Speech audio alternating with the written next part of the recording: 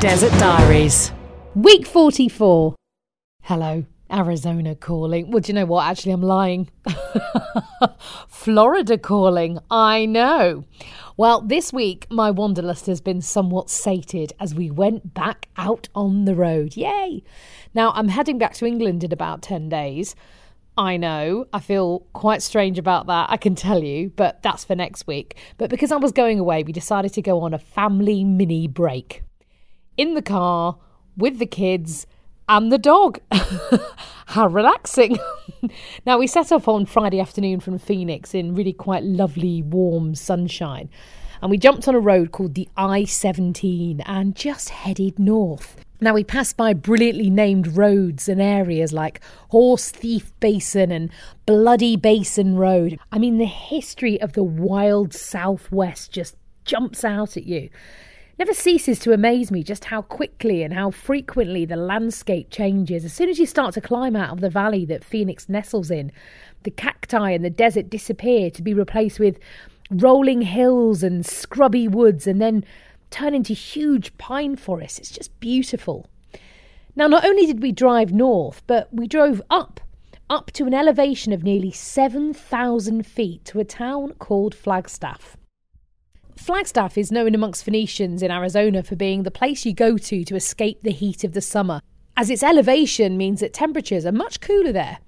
So cool, in fact, that there's a thriving ski resort in the town, and even by the time we arrived in early spring, there were still plenty of snow-capped mountains around, and even some snow remaining on lower ground, which was a bit unexpected, as I'd just left the relative warmth of the valley. So to wake up in a teeny motel room to -2 the next morning was a bit of an awakening. No, I hadn't packed enough jumpers, so nothing new there then, really.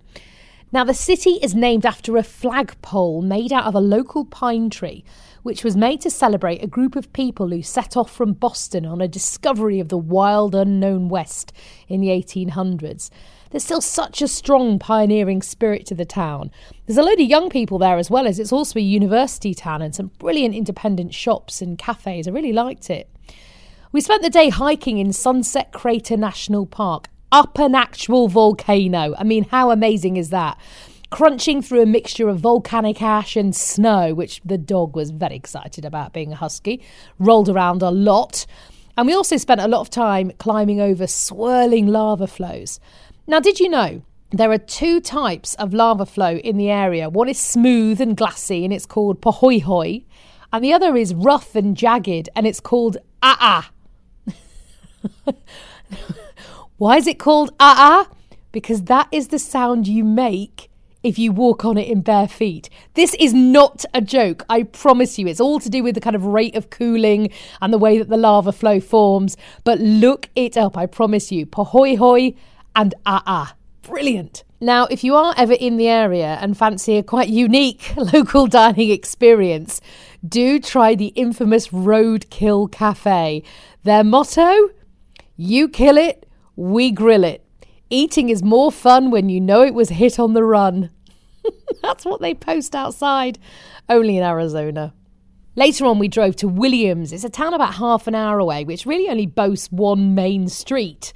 But that street is the historic Route 66. It was brilliant playing tourist in the state where I live, and I had to show a lot of restraint not to buy every single bit of Route 66 related tat that I could lay my eyes on because, I loved it all. There were a couple of great looking real spit and sawdust saloons as well, but we abstained. Children and dogs very much not allowed. Maybe next time. The town was named after a famous trapper and mountain man called William Williams. His nickname, Old Bill. Do you think his parents couldn't think of another name? I don't know. But there's a big bronze statue of him right at the start of the main street. One of the main reasons that people visit Williams, apart from Route 66, is to take the train to the Grand Canyon. There's a 2-hour-long journey on the most beautiful steam train I can only imagine is wonderful. On the list for another time, for sure. But we decided to drive. The south rim of the Grand Canyon is only about an hour away from Williams. And the journey just flew by because, again, blimey, The scenery. I wanted to stop off at every single tiny homestead that we went past just to chat to the people who live there. Vast plains of scrubland, forests again, the works, all under a bright blue sky. Now, I'm sure, like me, you've seen the Grand Canyon on telly a zillion times, on nature shows and documentaries and movies, and we all know what it looks like, right? I had wanted to go there, but we've lived in Arizona for about 10 months now, and we hadn't been. So I was looking forward to it as we walked up from the car park towards the rim. I expected to go, oh, isn't that lovely? Oh, it's great. Let's go and get a cup of tea. But I tell you, from the moment I saw it, I actually didn't speak for about a minute. None of us did. Now, I know that everyone who sees the Grand Canyon for the first time is blown away, but man alive, I just couldn't take it all in. It is singularly the most beautiful thing I have ever seen. I could attempt to describe it to you, but I'm sure you've heard it all before, and I just couldn't do it justice. I mean, pictures, videos, I put them on social media, but it just didn't and can't ever do it justice. My brain just kept trying to process the time, the millions and millions of years it took for the canyon to develop. What on earth the planet was like then. I mean, it had been around for literally hundreds of millions of years by the time the dinosaurs even showed up. And just imagine what on earth native people or pioneers had felt when they came across it for the first time. I mean, it's just awesome. Whenever I travel somewhere, it all serves to make me want to explore more. And I really wanted to get down into the canyon, to paddle the length of the canyon floor on the Colorado River, which I had actually swum in Nevada as a 9-year-old child in a moment of massive irresponsibility by my parents. I'll tell you more about it another day, but it basically involved one of them letting me go in rapids and the other one catching me downstream. How I didn't float off forever, I will never, ever know. But as we left the Grand Canyon after a few hours, I knew without a shadow of a doubt that I'll be back. Not least because the whole time I was there, I just couldn't get one thing out of my head. I really, really want my mum to see this. Now, I don't yet know if there's a chance she'll get here. We're waiting for the scan results and then a conversation with her doctor, but now, of course, the coronavirus has come along and added another layer of jeopardy to her travelling. There are so many hurdles it seems to overcome before I can even imagine standing there with my mum and her granddaughters. But there's still hope. But as well as hope, there was also joy, because as we got into the car, I suddenly thought, wow, I'm at the Grand Canyon and now I'm going to drive home.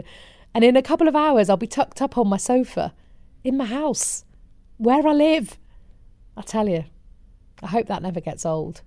Anyway, I'm currently in Orlando, Florida, come for some work. So I've swapped one set of palm trees for another one and swapped the dry heat of the desert for the humidity of the tropics.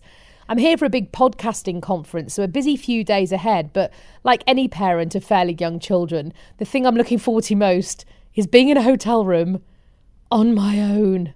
Oh, what bliss. I'll see you in the desert. I just want to say another massive thank you for listening to Desert Diaries, and an even bigger thanks if you've either left a review. I do really love reading them. If you manage to leave a review for me on Apple Podcasts, then I do appreciate it so, so much. It is just lovely to wake up and have a look at some of the things you've had to say. But do come and say hello as well. You can find me on Instagram at Sam Walker Radio, on Twitter at Walker Sam, and we've got a Facebook page now, Sam Walker's Desert Diaries. Either search for that or just come along and click on facebook.com/seeyouinthedesert. It would be great to hear from you on any of those social platforms. So do stop by and I'll pop some cactus juice in a jar for you.